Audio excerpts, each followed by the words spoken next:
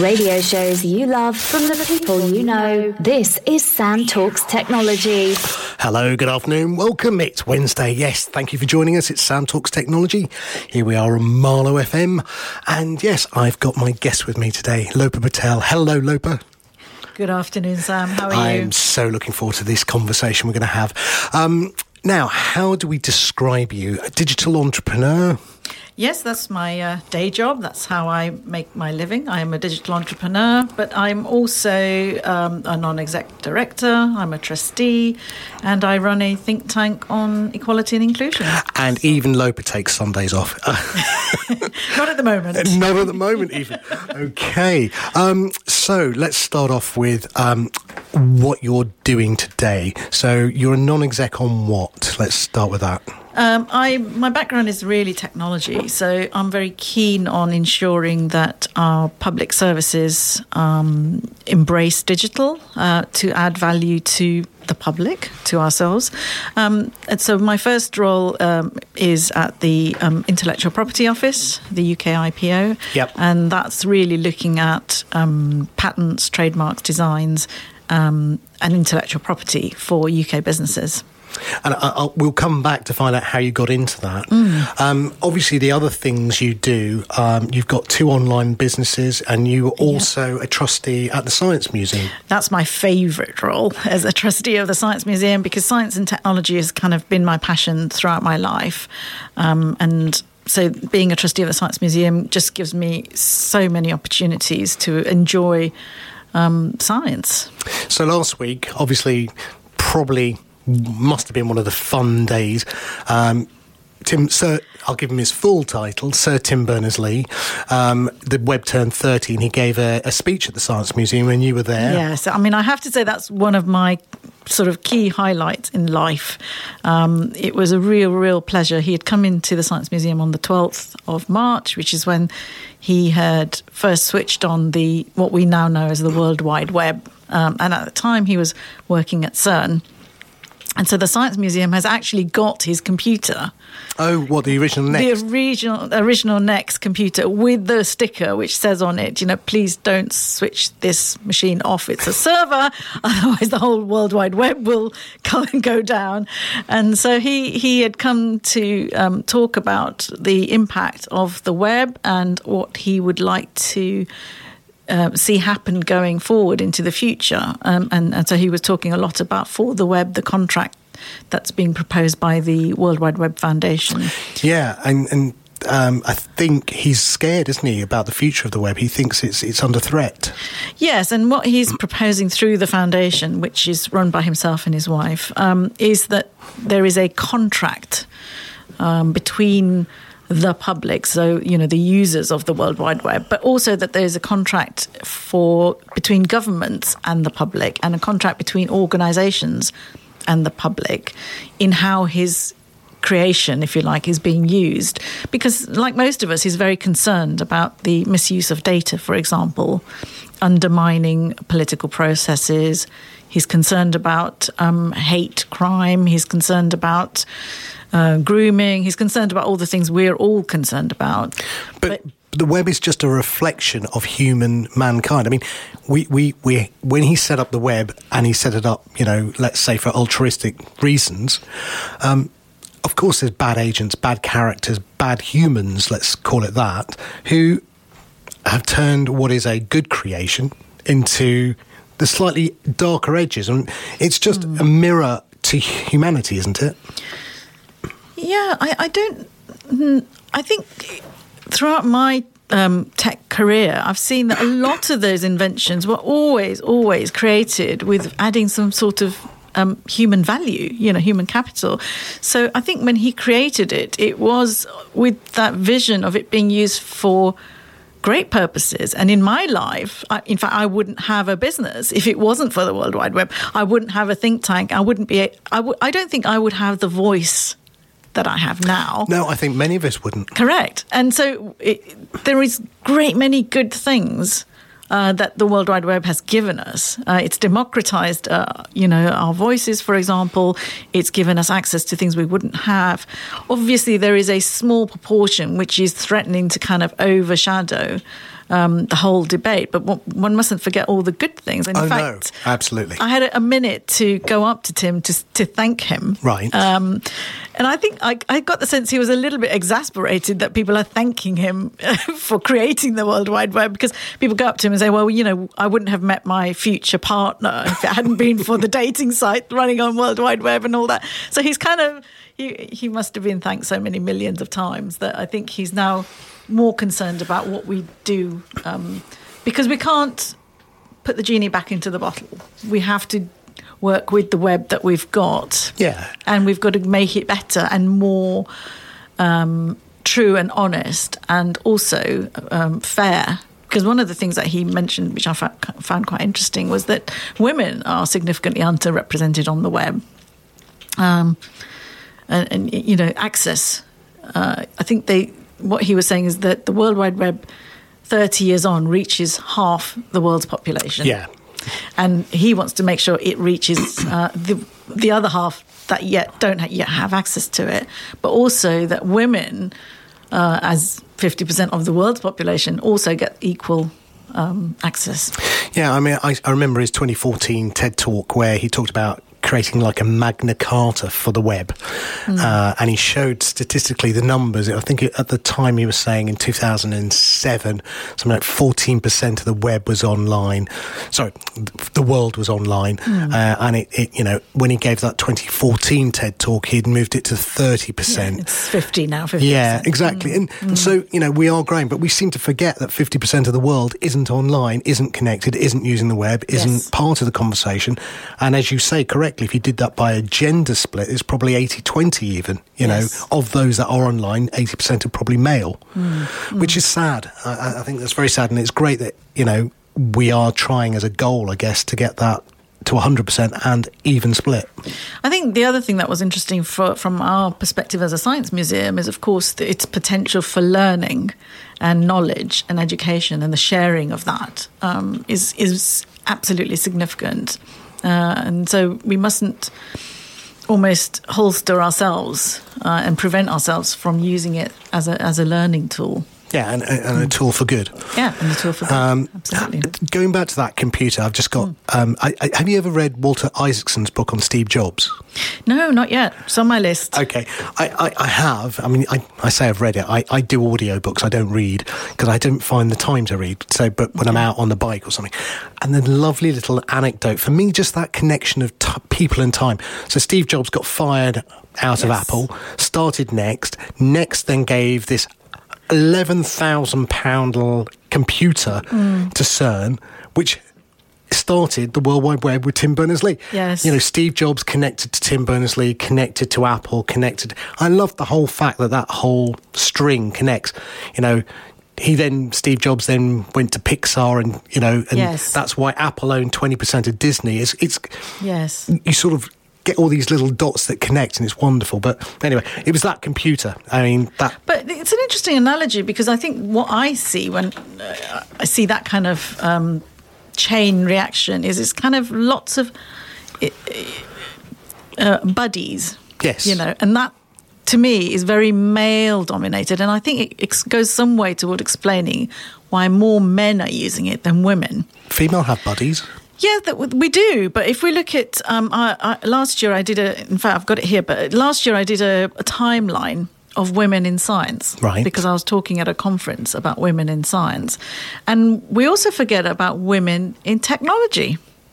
If you say to somebody, "Oh well, name me a woman in technology," most people would probably ponder for a while and then probably come out with somebody like Ada Lovelace. Wow. Yeah, 1842, first computer, kind of acknowledged as the first computer programmer, although some people say, well, she wasn't actually programming herself because she was transcribing Charles Babbage's notes and but did she just transcribe them or did she augment them? Right. But she is recognised as one of the first computer programmers. But then we have people like Hedy Lamarr, who used to be... Oh, an actress, obviously. An actress, and yet came up with something which now is fundamentally the core of the Bluetooth technology. Yeah, absolutely. and a friend of ours has just joined the Ada Lovelace Institute. I'm sure you know him, Azim Azhar. Yes. He's now a board member on the Ada Lovelace Institute. Exponential view, but I mean, as I said, I made this list of women, and I'll just give you a couple more because you mentioned Tim Berners-Lee. So Tim Berners-Lee, he kind of came up with the Hypertext Transfer Protocol and created the World Wide Web in 1989. And then following that, there was a lady called Sally Floyd, whose work was on TCP, Transmission Control Protocol, which also now regulates internet traffic. Yes. So TCP is pretty fundamental. A lot of people don't know that. I didn't know that, and I've been in the industry 20-odd years. Yeah, and so there's this whole list, and I wanted to create this timeline just to show how quickly it's shifted. And there's quite interesting, if you bring it up a bit more recently, there have been 3 female winners of the Turing Prize and the Turing Award, which is really about women computer scientists solving incredibly complex tech problems. And one of the first ones was a lady called Frances Allen in 2006. And she was a pioneer in the field of optimizing compilers. Really? Okay. Again, not known. So this is what I mean about you kind of pointed about Steve Jobs linking to Tim Berners-Lee, linking to everything that we've now got, and I'm glad we have that. But I think going forward, the contribution that women make to technology needs to be acknowledged in order to make sure it's no longer the sort of boys' club. Yeah, look, we were talking earlier about the difference I perceive between men and women, okay? My wife would always say that, a woman will wait till she's overqualified for a job, apply for it, get it, and then be straitjacketed or feel closeted by it because she's overqualified. She could do it in her sleep. Men will go for that job when they're clearly underqualified, blag it a little bit, get the job and then learn on the job and then move to the next bigger job. Is that boys' club, the Steve Jobs, the Elon Musks, is it because boys are prepared to take a risk, throw themselves up there and go early, and women aren't prepared to put themselves in that risk space? Because you very rarely, if you look at the number of big companies out there aren't really women running those companies. Yes. And why is that? It's not because they're not qualified to run them. They're not because they're intellectually less qualified. But what is it of the female gender that isn't giving you the same? Is it a inequality preconceived? Women can't do it, therefore they don't do it, or is it they have a predisposition to taking risk? I think that's a really good question, and I don't think that women fall into that category of being, risk averse. I'm an entrepreneur myself. Right. And if you look at me, I take enormous risks compared to my husband, who is more risk averse of the two. Okay. And there's lots of women, like myself. So I don't think I'm unique on that. I think what I would prefer to say is I think we've got to look at the standards we set for women. So it's an external factor. We shouldn't be saying, women have to change themselves. They have to become more risk, acceptance and all that. I don't think it's that women have to change. I think the parameters by which we measure men and women have to change. So we like to change the system rather than trying to get women to change themselves in order to fit a system. So are you saying that women are trying to fit into what is a boys' club mentality absolutely. Rather than Correct. Change the whole club and come up with a new club? Yes. So if you look away from technology for a minute, if you look at FTSE 100 companies, I'll give you that as an example. Women have gone from underrepresentation to at least 30% on boards of FTSE 100 companies. And then that's all been driven by the Lord Davis review of women on boards. So can I just say on that point, because I love your opinion, and then let you go, and I apologise for interrupting, but my wife's on numerous boards, and I say to her, are you just the tick box? No. I think what is interesting about it is before recruiting somebody onto the board, you need to look at the specification that you have set, because that in itself is the system. And if your system has been driven by what you've had before, who would probably be a white male of, a certain accountant or city banker. Yes, exactly. So then if that is the job specification, then that's, you and I both would agree right now that it's the specification that's at fault. So you've got to decide, you've actually got to change the system of the way you recruit. So you are not recruiting to what you've had before. You are recruiting to what you would want in the future. But I fundamentally believe that the men in those roles, the white, grey-suited men, are being forced to change, not what they want to change. So as much as you're saying we've got to rewrite that spec to look forward, they don't want to do that. They don't want to do it. They're being forced to do it on the basis that if they don't, they stand out like a sore thumb. So we've got to look at, why do you want to be diverse, right? So why would a company want to be diverse? That's a good question to ask. Great question. And there's a wonderful organisation called McKinsey, has done a lot of research, and I mean a lot of research on this very issue. And the things that they have discovered, for example, is that diverse boards are more stable. They take fewer high risk factors. They are more representative of customers. They are more representative of suppliers. They're more representative of employees. They have, and this is the bottom line, they have greater profitability than companies, less diverse companies in their same sector. Okay. So these are facts, that McKinsey's researched and put out there. So I think this idea that diversity is just something nice to have is false. Diversity is absolutely essential if you are a global business in the future. I don't disagree with you. It's just from observation, I can go to a number of meetings with my wife who's on the board, and I will look around and I'll still be the only Indian in the room. Yes. I'll still be the only... And she'll be one of the rare few women in the room. Yes. It is still an old boys, white male club. But it is changing. I will say it is changing. And I think at the moment we see diversity to use a terrible, in a very black and white term. So we're seeing it in gender terms, we're seeing it in race terms, and we're seeing it in disability terms. And actually the thing I'm talking about is diversity of viewpoint. Okay. And diversity of viewpoint, therefore, doesn't reside in a particular type of, individual. But we're not there yet. Yeah. That diversity of viewpoint will come some years hence when we have normalised diverse boards as normal. Yeah. And actually, undiverse boards will be the outliers. They'll be Absolutely. the remnants of a bygone age. Yes. And so we're not there yet, but we are making progress. If you look at the FTSE 100, for example, it has gone up to the 30% mark that was set by Lord Davies. It's now being expanded to FTSE 250 and FTSE 350 companies. The business minister a couple of weeks ago actually wrote to all the chairs of the FTSE 100 companies and say, actually, you also need to employ ethnically diverse individuals. So there is a lot of pressure being put on the biggest of companies, and generally the idea is that trickles down into smaller companies and the wider public sector and so on. Companies have to reflect their market, and which is what you're fundamentally saying. If you want to be more profitable, you need to understand it.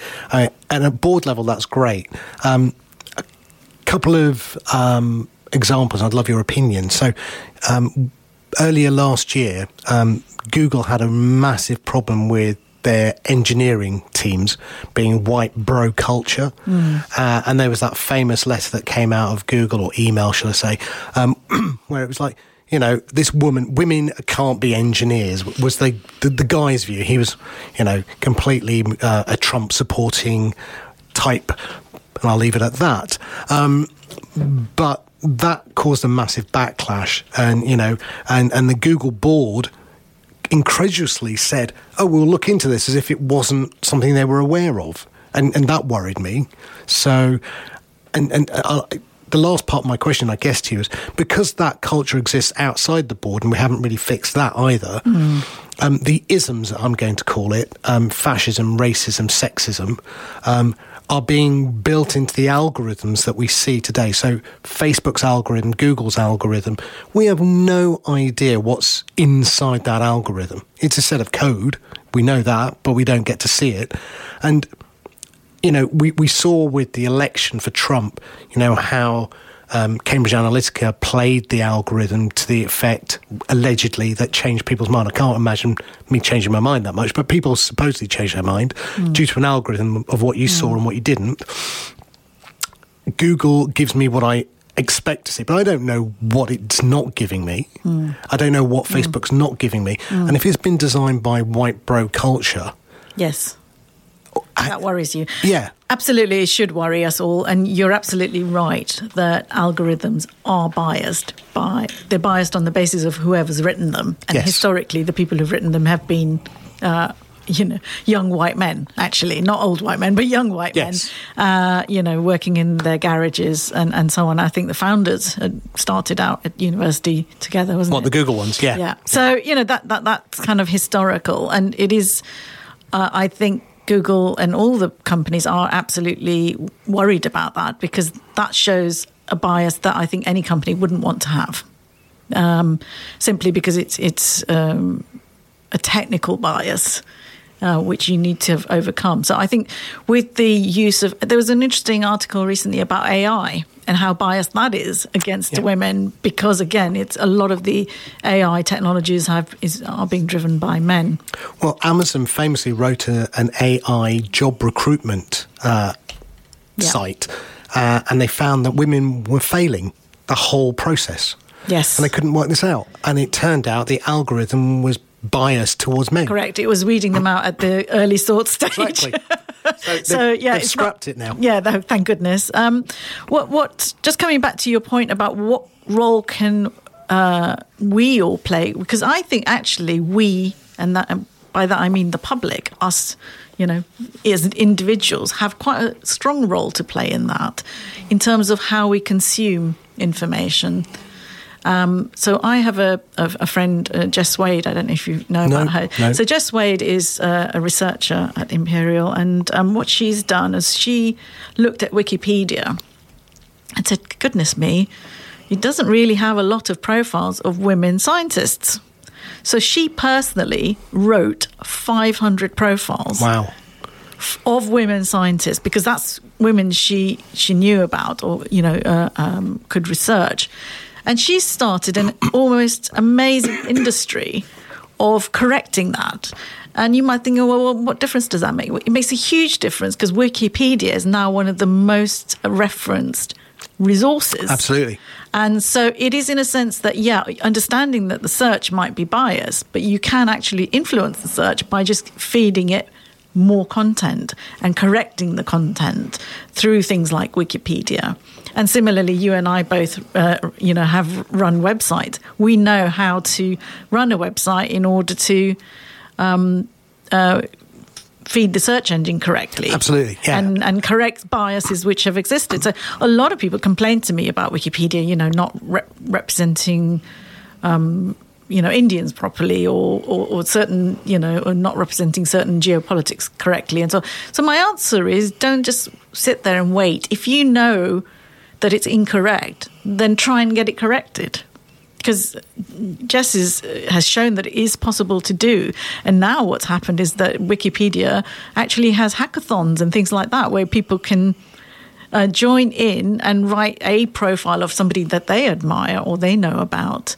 And it gets referenced and it gets published, and it's helping to create that standard and that platform which wasn't there before. Which takes you back to Tim Berners-Lee, which was the democratization of the world, and the simplicity of HTML to allow people to update Wikipedia without any hardcore coding skills. Yes. And that, I think, is the great thing that the web's given us. It is the ability for your friend, to go and put 500 profiles up, to give that knowledge that, she may have known, but nobody else knew about, or very few.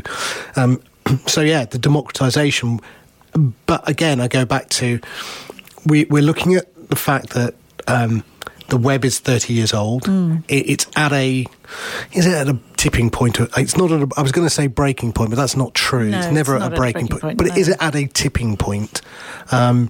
Because we're talking about, well, I'm going to talk about Facebook and the like sucking data in like a black hole. And Tim Berners-Lee was clearly worried about, the way that data is being used and manipulated. And he wants this, you call it a smart contract. So if we're going to move forward with the web, where do you see it going next? I mean, what do you see the web has to do to make, I guess, it more evenly spread? What was Tim Berners-Lee's slide? The future is here, it's just not evenly distributed, That's which is right. William Gibson's. Yes. And how are we going to get Africa, India, the rest of the world onto the web? How are we going to do that? Wow. Ask me a simple question, won't you, Sam? Digital entrepreneur, we're going for it. Well, I think what sort of was in the back of my mind when I was listening to Tim Berners-Lee is that he kind of blitzscaled his business. Now, I use that term blitzscale because that's not my term. It's the term that Reid Hoffman, the co-founder of LinkedIn, has used to describe how certain businesses like Facebook, like Airbnb, like Uber have basically grown. And he's saying that the techniques those businesses have used to grow are not the conventional techniques that businesses have used in the past. So it's a specific term, and in a sense, Tim Berners-Lee is blitzscaled the World Wide Web without realizing that's what he's done. He kind of just gave it to the world without constraints, without parameters, without slowing it down, in any way. And then, of course, it's now everybody feels that they own a piece of it. That there isn't any one government or one individual owning it. And I think that's the beauty of the World Wide Web. So I don't think that we are at any kind of a point where you could put the genie back in the bottle. That's just not possible. What he was trying to say with his contract for the web was that we should, as decent people, have a contract with the way we would use the web. And the contract applies to governments, it applies to corporations, and it applies to us as individual users. So you can look that up on the World Wide Web Foundation's page as to what he's calling for a contract. But I think the comment you had, how are we going to get the other 50% who are not on it? I'm not sure that is our problem to solve. Okay. And the reason I say that is because we have a very Western view of where we are in adoption of technology. And actually, when you go to Africa, when you go to Asia and countries like that, their adoption is quite rapid. It might not be in the sorts of areas that we anticipate. So for example, if you look at China, they kind of didn't really, they weren't allowed the option of having Facebook, and also, so they've gone down things like WeChat and, chatting kind of applications. Yeah, and payments and stuff like that. Yeah, and they're ahead on Alipay and things like that, much further ahead than we are. And similarly, if you go to India, for example, they have actually managed to embrace a biometric passport, which we have not managed to do anywhere in the West. Is it 1 billion people? Yeah, 1 billion people. And it's now used for delivery of public services and things like banking. So I think to say that we need to get everybody up to our level on this worldwide, is that an ambition these people have? I'm not sure. No, go on, sorry. No, I think you're right about access to technology, but some of these countries have leapfrogged us by going straight to mobile, for example. Yeah, I mean, in Africa, you mentioned, they came up with mobile payments, M-Pesa. Yeah, M-Pesa, yeah. Yeah, way before we did have. Correct. And because of necessity and need, they couldn't have telegraph and broadband, so they created a payment mechanism and a digital currency for themselves. And I get that. I didn't mean how do we... this is not colonialism in the old empire sense of the West goes to the rest of the world and tells you how to get the web. I mean, how does how do we just get the rest of the world to the web? You know, Facebook's got this foundation that they're trying to do, which is... it's got a double-edged sword. Some people say, you know, Mark Zuckerberg's being altruistic and, you know, bringing balloons and internet to the world. And others are saying he's just trying to get more people onto Facebook, you know. I'm not sure he can ever win. Well, no, there is a win there. I absolutely applaud any of these internet companies that are setting up foundations, because they are huge companies with huge sums of money, of which very little is actually being put into philanthropic activities. And so I welcome anything that Google or Facebook or any of them want to do. And I would, you know, they've got a great example in Bill Gates on what to do with, you know, billions of dollars of money, which you actually don't know what to do with. So with Bill, I love what he's doing, him and Melinda Gates with the foundation. But there's also, if you've read his book, there is a point when he was not so philanthropic, where he was very much about his legacy. And he saw the fact that he wanted museums named in his name and to leave his legacy. And so I think he's changed, but I think he originally did the foundation with the goal of leaving a footprint on the planet that would always be Bill Gates. Yes, I mean, you know, I guess if you are Bill Gates, then you do want to be remembered for being Bill Gates. But having said all of that, you know, the Gates Foundation's mission of finding a cure for AIDS and you know, ending the deaths due to malaria and all of those kinds of things are very admirable. They are. But we don't see that on the same scale from the newer tech companies. I mean, Microsoft is actually a relatively old tech company. You know, it's been around for many, many more years. But the newer tech companies literally could be doing a lot more. Famously, Amazon's done nothing. Absolutely. And Jeff Bezos is the richest man in the world. So. Yeah, and he has fundamentally not done anything. Jeff, come on. Yes. You know. Yes. Okay. Sign up to the pledge of giving away your fortune in your lifetime. Well, he just did half of his fortune, actually. He just gave it away to his ex-wife. So I think he's got a little less fortune to give away now. Well, I think he's... I'm sure he's a happy man still. Yeah, he wouldn't be. Okay, so look, I'm going to take us back a little bit. So obviously you're working a lot with the UK IPO government thing. You're at the Science Museum. But let's take it back. Okay. Yes. Young Lopa Patel. Yes. Child number 3 in a family of, with 4 children. And for an Indian family... underachieving completely. 4 only. What happened to the other 13? Well, there is some. I think in retrospect, there is some benefit of being child number 3. So I have an older brother and an older sister, and they kind of have made the achievements. So there wasn't that much of an expectation on me, which I think I have actually benefited from. You weren't under the pressure.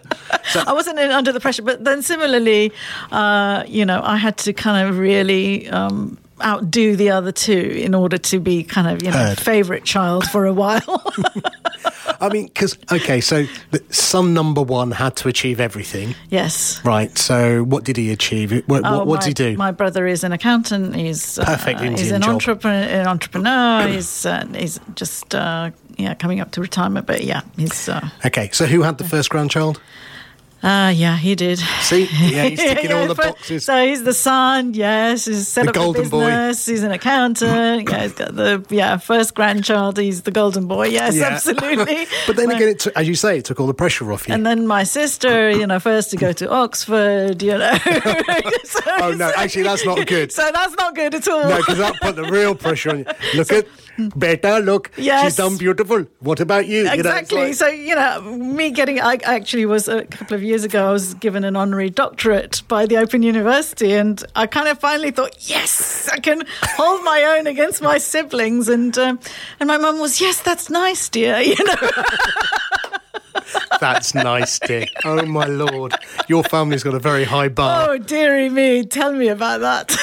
Dear. And the fourth sibling is just like chilled, just travelling. Oh no, she's a dentist. Oh, okay. So I mean, professional dentist, underachieving family. I think. Oh, come on, blimey. We were talking earlier. You came to England from Kenya. That's it. Yeah. And I love this story, so I'm going to ask you to tell it. Your parents bought a shop, and what was the shop? And what was? So when we came here, we came in August, and we were staying with my uncle and auntie in their two and a half bedroom house. So there were kind of 11 of us in a two-bed, which is kind of the Asian thing to do. Obviously, we were a little bit overcrowded. So immediately my father started looking for a business that he and his wife could run, and they wanted to buy a corner grocery store. And I was amazed. His wife being your mother? My mum, yeah. Sorry, I'm just checking. Yeah, and so it was amazing that he went to Hornsey and he bought this shop, and it was really interesting that when we got there, that we actually bought a shop where, which had a sign in it saying no dogs, no Irish, no black people. So we thought it was kind of amusing that we managed to buy a shop that doesn't allow us inside the shop, but we managed to buy it. You have to buy it to go in, yeah. But I think that was, in that era, that was the norm. Yeah. And it's appalling that was the norm, but... I'll just tell you this little story about, we at Diversity UK, which is the think tank, which I'll tell you about a little bit later on, but we've named a lecture in the honour of Paul Stevenson.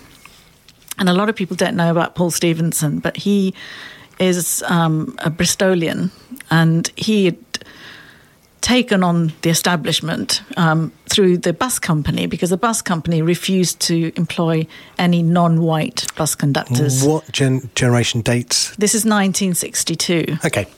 And so he basically boycotted the bus company, and he was joined in this boycott, and the boycott lasted for 60 days. And in the end, the Bristol bus company had to give in.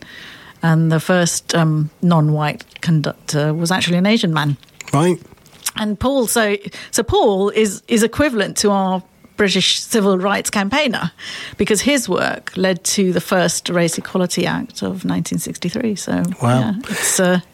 Well, when my dad came over, he was a qualified accountant, and he tried to get a job. And, of course, the standard answer was Indians can't count. How can you be an accountant? There's no way. So he got a job as a bus conductor. Wow. And that was the only job they thought he merited, because Indians didn't merit having an intellectual job. I find that incredible, don't you find that? I mean, as an Asian, I just can't believe, because every Asian I know, the first thing they can do is count. If it's especially money. Yeah, if it's money, we're counting it. Yeah, you're not catching us out. Yeah, exactly. And then they're so canny. I'm just amazed that anybody would have that viewpoint. I'm just amazed the word entrepreneur is not Indian. And it's French. It should have come out of India. Well, Asian entrepreneur kind of seems to be, it's just the two go so well together. Well, I remember telling my mum I was an entrepreneur. She couldn't go to any Indian party and tell that, because it wasn't a doctor, accountant or lawyer. She had no idea what an entrepreneur was, so she could never tell anyone what... She couldn't boast about it. My son's an entrepreneur. Well, what's that? I don't know.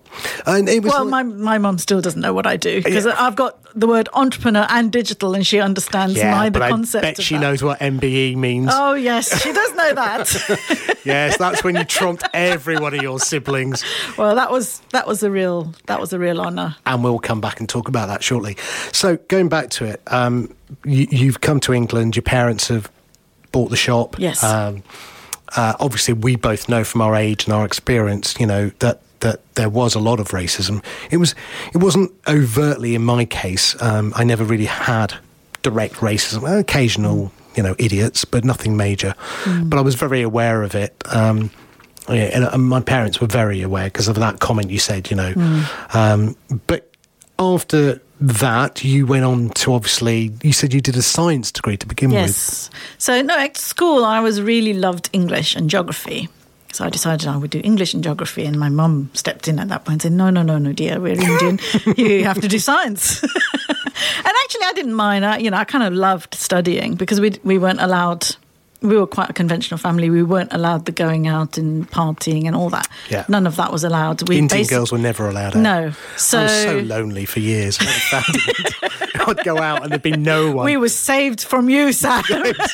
And your mother was wise, very wise. So the girls, we had the choice of studying or working in the shop. Right. And, working in the shop is great, but studying's so much more enriching personally. So we're allowed to go to the library and things like that. So studying became quite normal. So I did physics, chemistry, and biology. Wow. And then at A level, I remember my brother, the accountant, came home one day and he kind of telling us a story about the delivery of his latest computer, which was an IBM mainframe. And sorry, delivery of his computer, not to home then? No, to his business premises. But it was such a big machine that they had to take the windows out on the first floor in order to winch this machine in. I have to say that probably the combined computing power of that machine would now fit into a mobile phone. Or even less. Even less. But anyway, at that time, it was kind of, stopping main road traffic and winching in this. And I thought, that's really exciting. I really don't know anything about computing. So I decided I would go and do a BTEC in computer science. And I did, which was... And what was surprising for me is actually I found it quite easy. So we were doing programming, C++, if you remember it. We start with BASIC, and then we do Fortran and Pascal, and end up with doing C++. Basically, it is raw programming. Yeah, down to the core level. Core level. Chip level. Yeah. And I was surprised. I always kind of had in my head that you had to do maths to be good at computers, but you don't actually. What you have to be good at is structure and order and logic. Yeah, no, it's and curiosity, I think, is the other one. No, and sort of adjacent to, whilst I was studying computing, I was also working in the library at Wood Green. Some people would know it. And so I kind of have a librarian's viewpoint. I like to organise information, which is actually what computers are all about. It's a mass scale of organisation of information. It's Google's strapline at one point, organising the world's information. Exactly. So it kind of came naturally to me, and I wanted to carry on with it, but because I didn't have the maths A level at the time, I fell back into studying biochemistry and applied molecular biology, which was genetics, which actually used a lot of computing in order to define the gene sequence and things like that. So, it's always been... So that 1 year BTEC in computer science is actually what's been driving my entire career to date.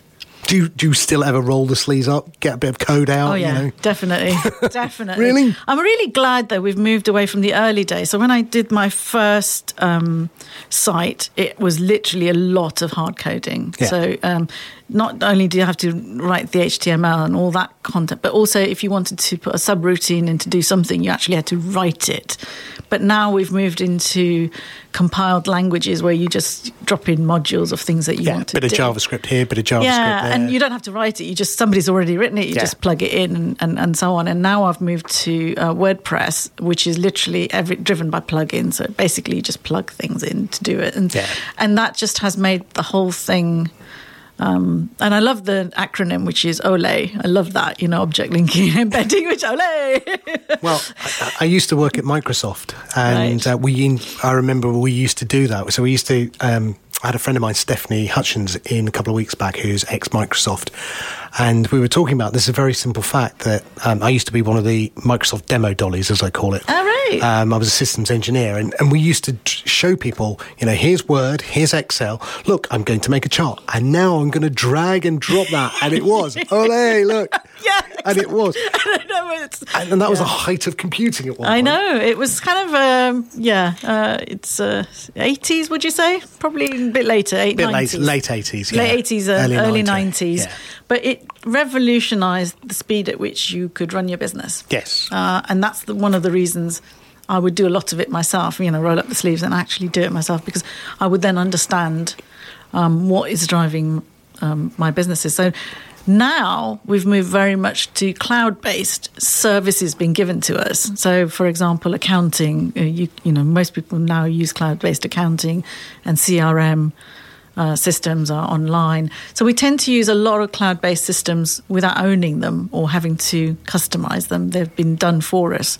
So that's kind of the benefit. So there's a brilliant guy, I don't know if you've ever heard of Roland Coase. No. So he won the Nobel Peace Prize in 1937. Okay. And he came up with a white paper called The Diminishing Law of Firms.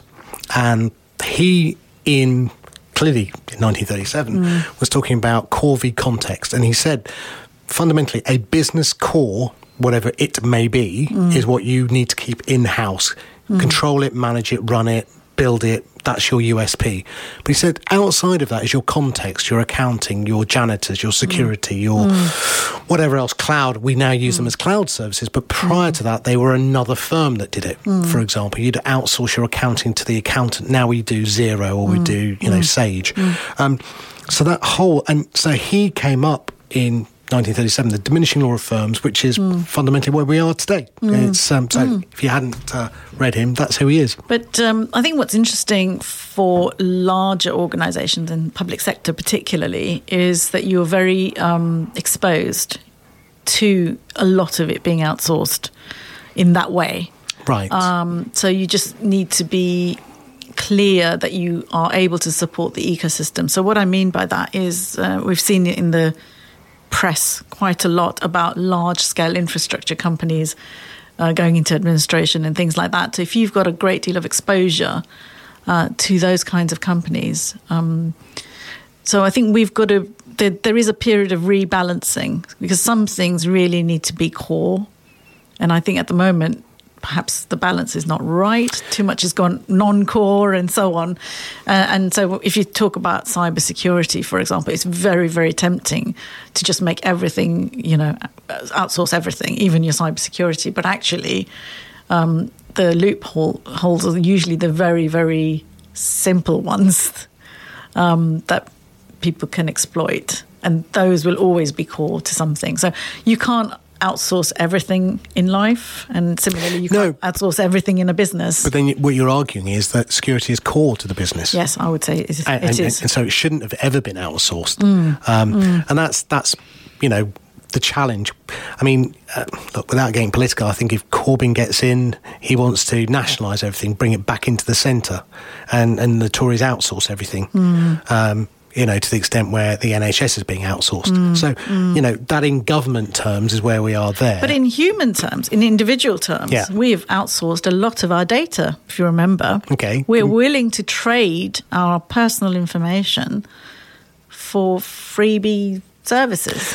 Well, we have, because, the famous expression is, if you don't pay for it, then you are the product. Yes. And our contract with Twitter, Facebook, and nearly Gmail, everything else that is, oh, look, you can have this for free. Really? Oh, actually, it's my favourite expressions is never free. It's at my expense. And that fundamentally is what it is. It's at my expense. My data is being harvested at my expense. Correct. And although I think it's free, it's not free.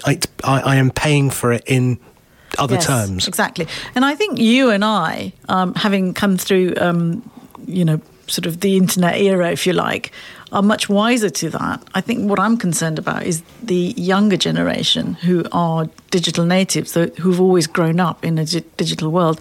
They almost feel that's the norm, and then that's why they can't do without their social media. They can't do without their phones. They can't do without the connectedness. And that, to me, is an issue that we need to give them the choice to say, actually, you don't have to be this connected. If you're suffering, for example, if you're being trolled or bullied on social media, the freedom is to actually not having to participate in that. I'm not sure you can disassociate yourself. Just because you put your fingers in your ears and go la la la la doesn't mean that what's being said and done to you isn't still occurring. No, I don't. That isn't what I meant. But what I meant to say is that you can step away from it. You don't have to be on Twitter. You don't have to be on everything. You don't have to use everything to the maximum capacity such that you are constantly sacrificing your life to something or feeding a sort of social engine. That's all I'm trying to say. Yeah, and there's two parts to that. One is FOMO, the fear of missing out. Yeah, exactly. I watch my 14-year-old daughter, and my 19-year-old daughter now has got control of her social media habit. So she's less 24/7, constantly breakfast, lunch, dinner, wake up, go to sleep on it. She now has time when she's off it. Whereas my 14-year-old, is literally umbilically attached to her. And, I jokingly the other night put it in my back pocket and told her I don't know where the phone is, just for a laugh. She would pull the house apart trying to find it. It was like a crack cocaine addict who couldn't get to it. Yes. And that was FOMO, fear of missing out. And those systems are designed for FOMO. Yes. I'll give you an example. You and I grew up in the era of watching TV or reading a book which had a chapter or had an episode, and it was finished. So that you and I could say, it's all right, I'm going to read to the end of this chapter, then I'll close my book and then I'll read tomorrow. Or I'll watch this episode and then next week I'll watch the next episode. But Facebook, Twitter, et al., Snapchat, it's a constant stream. You get to the bottom and what happens is like a wheel. You go, oh, I wonder what's at the top again. And you go, start again. Yeah. And you never can come off it. Yes. And they're designed to keep your attention on, because the minute you come off, the red dot, what is that? That's just a trigger to get you back on. Yes, exactly. But I think for well-being, particularly for mental well-being and happiness, I think it is incumbent of every individual, or there should be the freedom to take back control of what's inside your head. I fully agree with you. And I know it sounds weird, but we are at the cusp of some people, particularly in gaming, for example, quite happy to have things placed on their head and having, almost being able to control things with their thoughts. Yeah, well... and... Where do we go with this? I think what I'm worried about, and it's what you're saying as well, is our kids have got to the point where they just consume this as content. Binge watching is another example. Yes, correct. You can't watch one episode, you have to watch the whole... 15, absolutely. I have to say, me and my wife have done that, We'd watch Homeland. It wouldn't be one. We'd watch the whole lot, and then go to bed at 3 a.m. going, I'm really so tired. Yeah, exactly. Yes. But how, Apple and Google have brought out recently, apps that are on your phone that tell you how much time you've been on. Yes. And I don't know if you heard, instead of helping kids get off it and go, I've been on it 6 hours today, I better go. No, they've now got leagues which show that you're not doing it enough. So now only 6 hours. I was on it 8 hours yesterday. I was on it for 12 hours. So they're reversing the value prop, which is really scary. Which is crazy. Go on. No, I think, you and I both know what should happen is it should shut itself down automatically and say, right, go off and have a 10-minute break and go and, go outside in the garden for 5 minutes or something and do some deep breathing. You tried doing that. I remember once taking my phone off my 14, who's now 19, phone off her. I've never heard language out of my daughter like that ever since. Yes. She was swearing and screaming at me and telling me all sorts of things. Yes, I've had that. I had to confiscate my daughter's phone when she was in secondary school, for a week because she had way overspent her allowance on the phone. Right. And she was sort of struggling on with it herself, this penance. She knew she had to be punished. So she was struggling on with it. But I was amazed at the number of phone calls and emails I got from her friends telling me how depressed she was and how, and using all that kind of really emotive blackmail. Exactly, to try. And so I had to hold out against that. And I think she and I both came through that better for that discipline. Right. But I like you, I am worried about that discipline and this constantly having to be entertained and this fear of missing out. I've got to the point where I'm glad I'm missing out. I don't know if there's an acronym for that, but sometimes... you don't have to appreciate everything that everybody else appreciates. I think you could just stop and take time for yourself and appreciate what you like to do? I think that comes with age and maturity. Yes, it does. I was one of the early adopters of Twitter. I'm sure you were. I don't use Twitter anymore. I find the whole thing a waste of time. It's become a broadcast medium. I use Facebook for family and friends. I very rarely use LinkedIn. I don't see, again, value propositions. So my social media consumption has dropped dramatically from, let's say, 10 years ago, where I think I thought I had to read the whole of Twitter in order to participate, and now I just don't bother. What I found interesting for myself is I'm still using all that social media, but it's my TV watching consumption that's changed. Okay. The pattern that's changed. Time shifting. Yeah. Yeah, we hardly watch telly at home. And doing it on my own terms and in my own time. And I actually enjoy it more. So, interesting. Well, we're coming up to the news, and then when we come back, we want to talk about your other 2 online businesses, and I want to find out what you got that MBE for, and I want to find out lots and lots more, and then we're going to talk about where it all goes again for you. But one of the last points I'd say is kids. We've created that kids problem, by the way, because we were scared of the paedophiles and the boogeyman. We've brought them in-house, and we've said to them, now you can play on your digital playgrounds, but only for a little while. Yes. So we should let them out? Should we keep them in? I think we need to empower them to make these decisions for themselves. Indeed, I fully agree. Anyway, after the news, we'll be back, and we'll be playing one of your tracks as well. But in the meantime, let's go to the news. You're listening to Sam Sethi on Marlow FM. Don't worry, he'll be back after the news. 5FM and online. This is Marlow FM 97.5.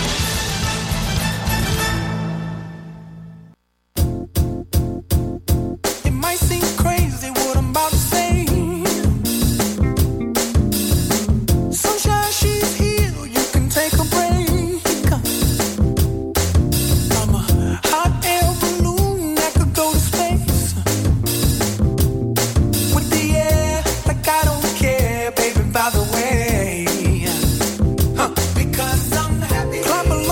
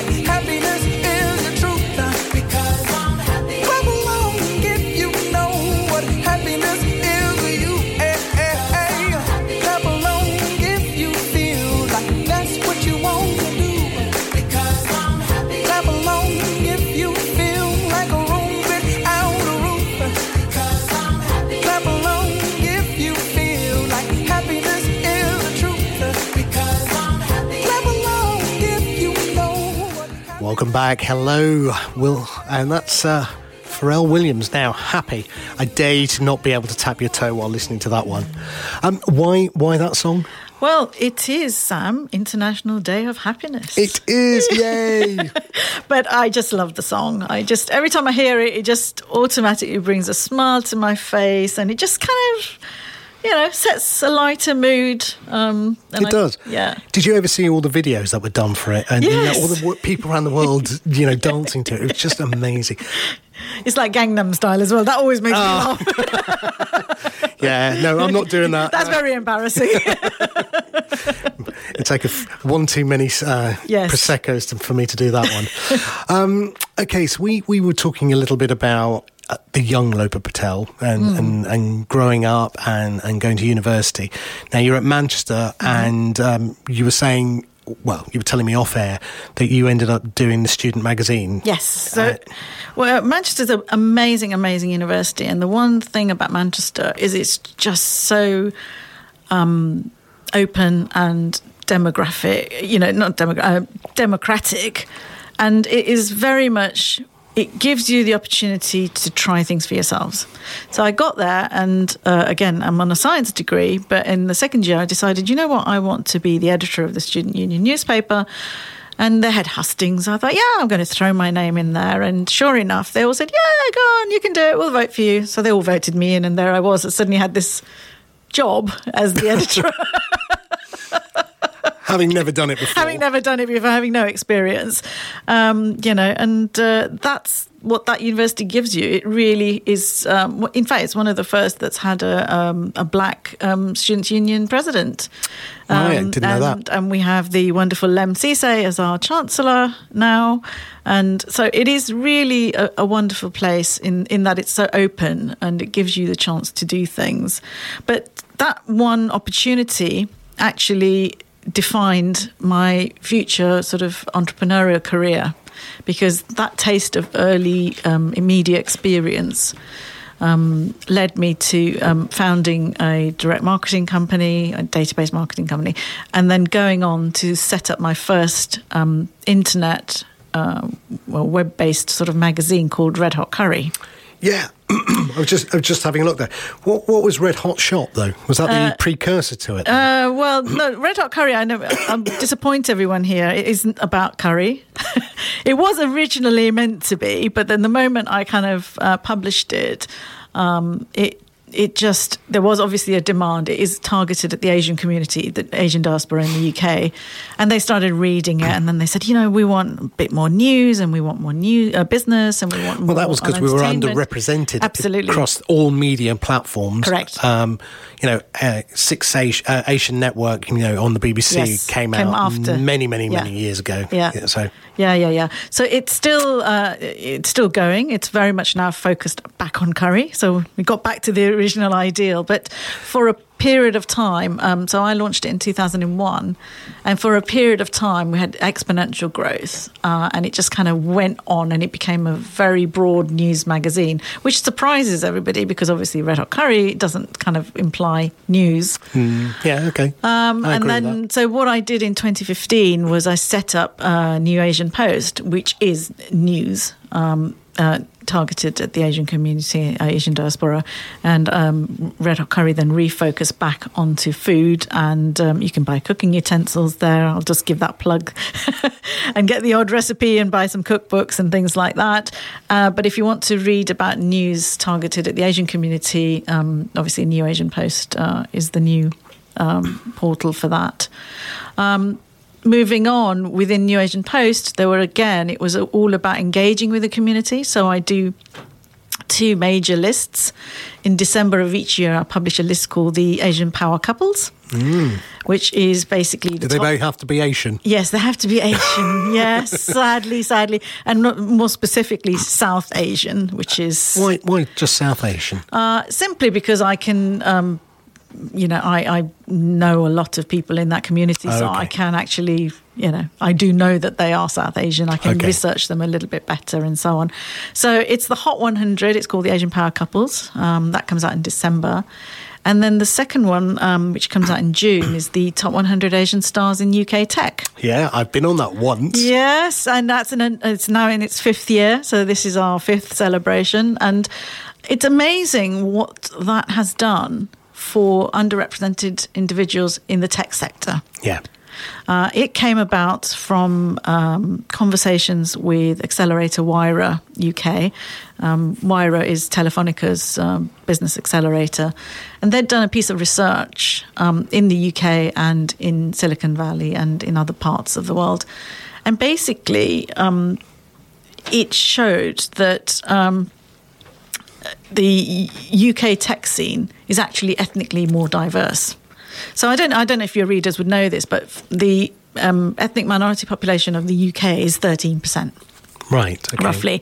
But because a lot of Asian communities, and I'll use the word, it's a horrible acronym, BAME, Black, Asian and Minority. I hate but that. it's quite, it's widely used. So a lot of BAME communities live in very concentrated areas. So London actually has a higher proportion of ethnic minorities than other parts of the country. So that we're not kind of spread evenly throughout the country. But that meant that the London's tech scene, for example, was very ethnically diverse, but not so much on the gender level. So, right. So that's how the tech list came about. We said, let's actually sit down, write down who are the top Asian people working in the UK tech scene. And initially it was London, so it started out with me writing down names on a piece of paper. And I got to 25, 26, 27, 30. And then we thought, you know what, we could get to 100 quite readily. So that's how the first list came about. And then off the back of the first list, by the way, if you want to see it, it's www.asiansintech.com. I'm going there now. And you can nominate any individual that you know works in the tech sector. So get nominating. I want to be back on that list. Come on, please. The thing that's working against you, Sam, is that it's now Asian. So it's pan right across from Egypt, which is kind of Western Asia, right through to Japan. Oh, come on. You just made that near impossible to get on now. Only 100 and you're talking about probably 300 million Indians. Well, no. It's still focused on you have to be in the UK tech scene. You have to be living in the UK. Oh, okay. That's fine. Okay. So it's kind of narrowed it down. So there's still a chance, Sam. There's still a chance. Yeah, no, there isn't. There really isn't. I mean, I would say you have to have a talent, and I don't have one, so that's fine. No. So what was interesting about that is it led to the first Diversity Tech Summit in 2016, where we debated some of the barriers that ethnic minority individuals and women face in accessing the tech sector. So the Tech Diversity Summit was very broad. And it kind of really highlighted some of the barriers. It had a lot of interesting discussions. And we are seeing a removal of some of those barriers, which is great, you know. So now, for example, it identified that, this is Wira's research, it identified that entrepreneurial teams set up by men were more likely to be funded by VCs than female-led enterprises. And so that's focused everyone's attention on how can we actually invest in female-led enterprises. So there is an organisation called Diversity VC, which is very much looking at the representation of women within VCs, which is venture capitalists. And again, you know, if you have women who are actually the investors, you get a slightly different perspective in the types of business that they invest in. Right. But we've also seen things like by changing we look at a few categories each year as well and select the top 5. And by changing the category each year, we've managed to bring some attention into areas of underrepresentation. So last year it was creative industries, for example. Yeah, I'm just having a look now, yeah. Yeah, and this year it's going to be health tech. So health tech is very, very big. In the past, we've had ed tech, education technology. We've had fintech. We've looked at digital influencers. And we certainly look at those in context alongside businesses, which is corporates and tech, you know, conventional tech businesses, B2B, B2C, retail tech, e-commerce, all of those sorts of things, property tech, and tech-enabled businesses. We look at startups. We specifically look at women working in the tech sector. The winner last year was a woman. Yes, so each year there is one award, which is presented by the chairman of Diversity UK, and we are a think tank. We want to recognise diverse individuals and honour their achievements. So he presents one award each year, and last year's winner was a lady called Monica Kalia, and she's a co-founder and CFO at Neighbour.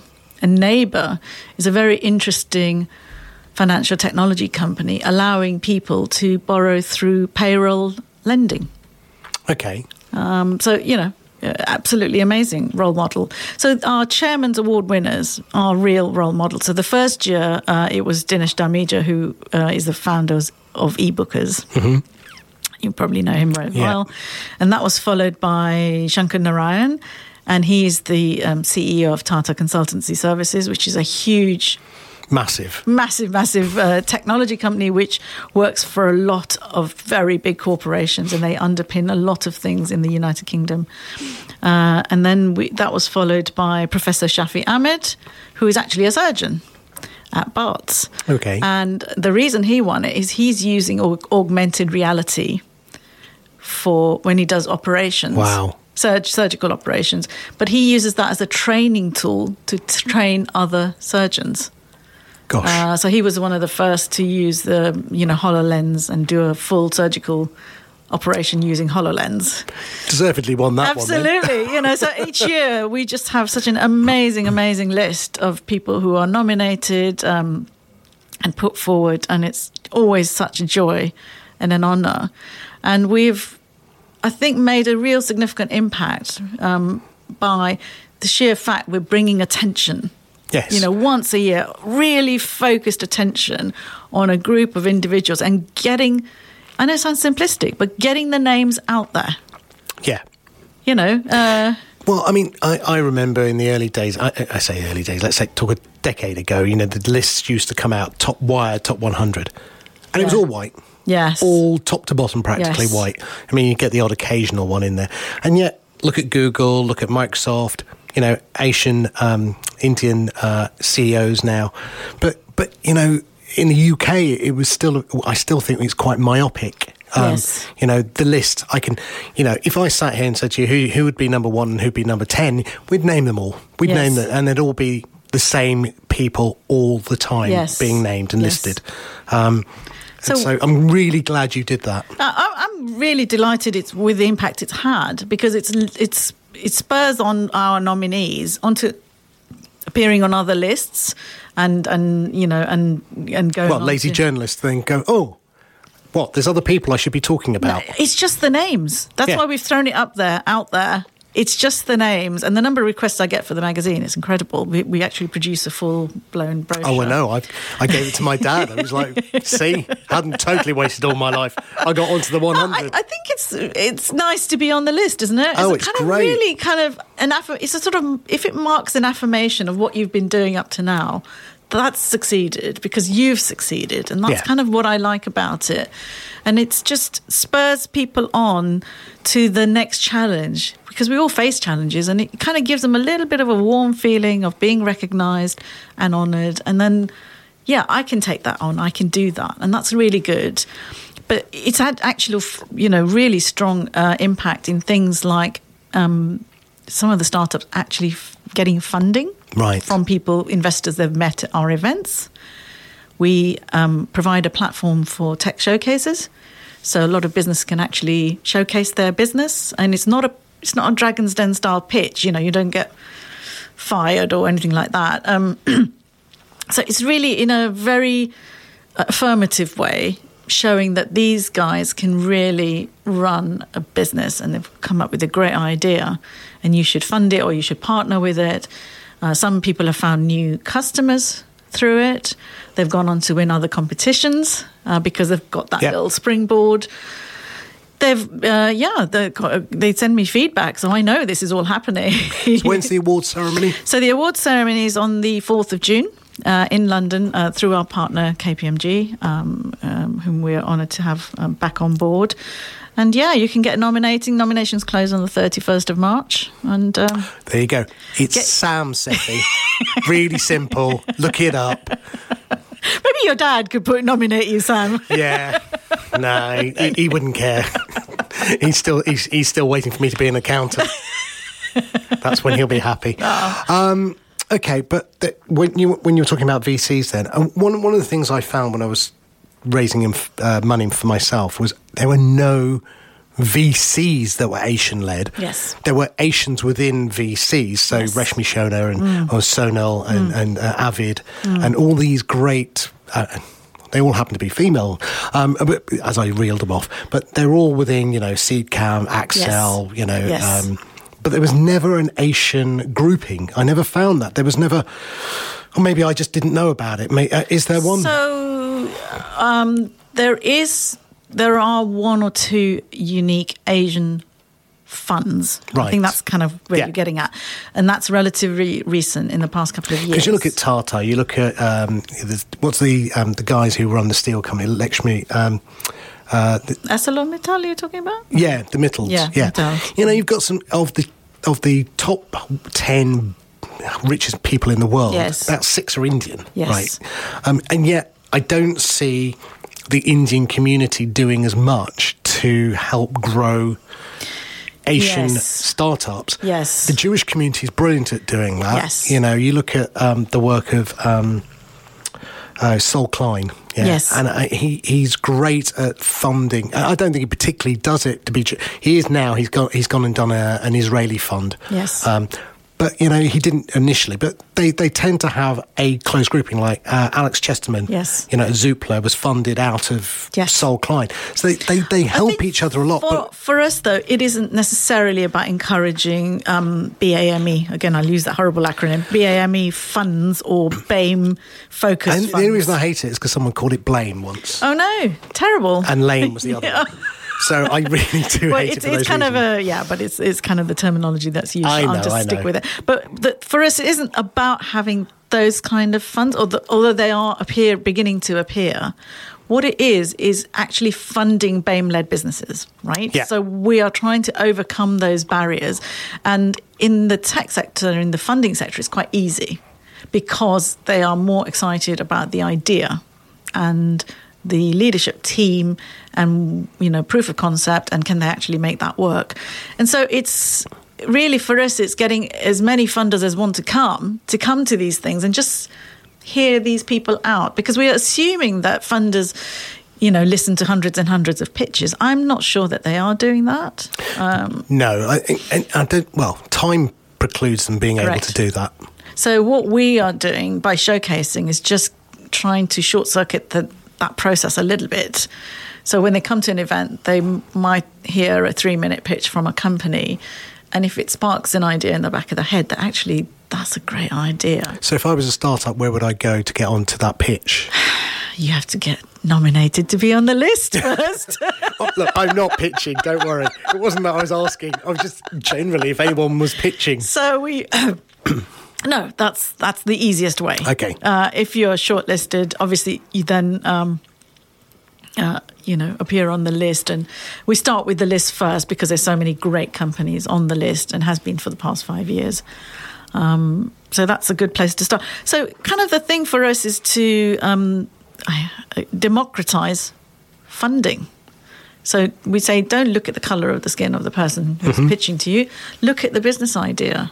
Look at what they've managed to achieve so far. Look at their growth strategy. Look at their team dynamics. Do all of those things, and we find most funders are that's kind of bread and butter to them, so they know what they're doing there. I think Asians getting funding is a lot easier. Going back to, what we were talking about, the fact is we are entrepreneurial, we are business related. Look, massive sweeping statement there, but in the main, that's the, mum and dad's telling us to get the best education we can get. It's ground into us. Well, we have the Bank of Mum and Dad as well. Yes. So a lot of the startup founders are getting their initial seed capital from the Bank of Mum and Dad, or uncle or auntie, or whatever you want to call it. But the black community, I think, have not got the same leg up. I've been in this industry far too long, but about 30 years, close on that anyway. And I very, very rarely come across black entrepreneurs, black CEOs, black business people. Why is that? I think that's changing very, very rapidly. Good. I have a friend who runs the Tony Elumelu Foundation. I don't know if you know about that. No. It's the largest entrepreneurial foundation in Africa. Okay. And they do amazing work across Africa. And Tony Elumelu himself is a real icon for that kind of thing. So I think just watch this space very quickly because it is changing quite rapidly. I think if you're a black individual at the coalface, it's kind of really a bit difficult for you at the moment. But hold out hope because I'm seeing very rapid change in that sphere. And again, it goes back to using some of the things that we've done at Diversity UK to highlight and showcase black individuals for their entrepreneurial activity. That's really what's happening. Good. I mean, again, we're fast running out of time. Wow. We could talk because I want to talk about what's going on in India. I mean, and Flipkart and all the great stuff that's going on. India is amazing. And we only get it, small snippets of what's happening out there. I think we haven't got time to talk about India because India itself is an enormous market. And they are very much focused on stuff they're doing in their own market. Yeah. And they've got 1 billion potential customers. I mean, I think you and I should go to India. Yeah, no, I think I should. I mean, I think going back to what you said earlier, about Africa leapfrog, technology. I think India's going to leapfrog. We're not going to have broadband and fibre. We're going to go straight to 5G. We're going to go and leapfrog it that way. And it's a mobile-led world out there, and it's a totally culturally different way of communicating. And India is such a diverse country anyway in terms of languages and whatever. So I think it's going to be pretty scary in the next 10, 15 years what comes out of there. Anyway, we can't talk about that because we are at the end of the show. Lopa, thank you so much for coming in. Such a pleasure. So if people want to get involved with you, find out what you're doing, where's the best place to find you? www.diversityuk, or one word, .org. Brilliant. Well, all I have to say is thank you. Thank you, Sam. That show was amazing. To listen again, please visit our website, marlowfm.co.uk, or visit our Facebook group, Sam Talks Technology. And now you can subscribe on iTunes. Never miss a show again. See you next week. Same time, same place.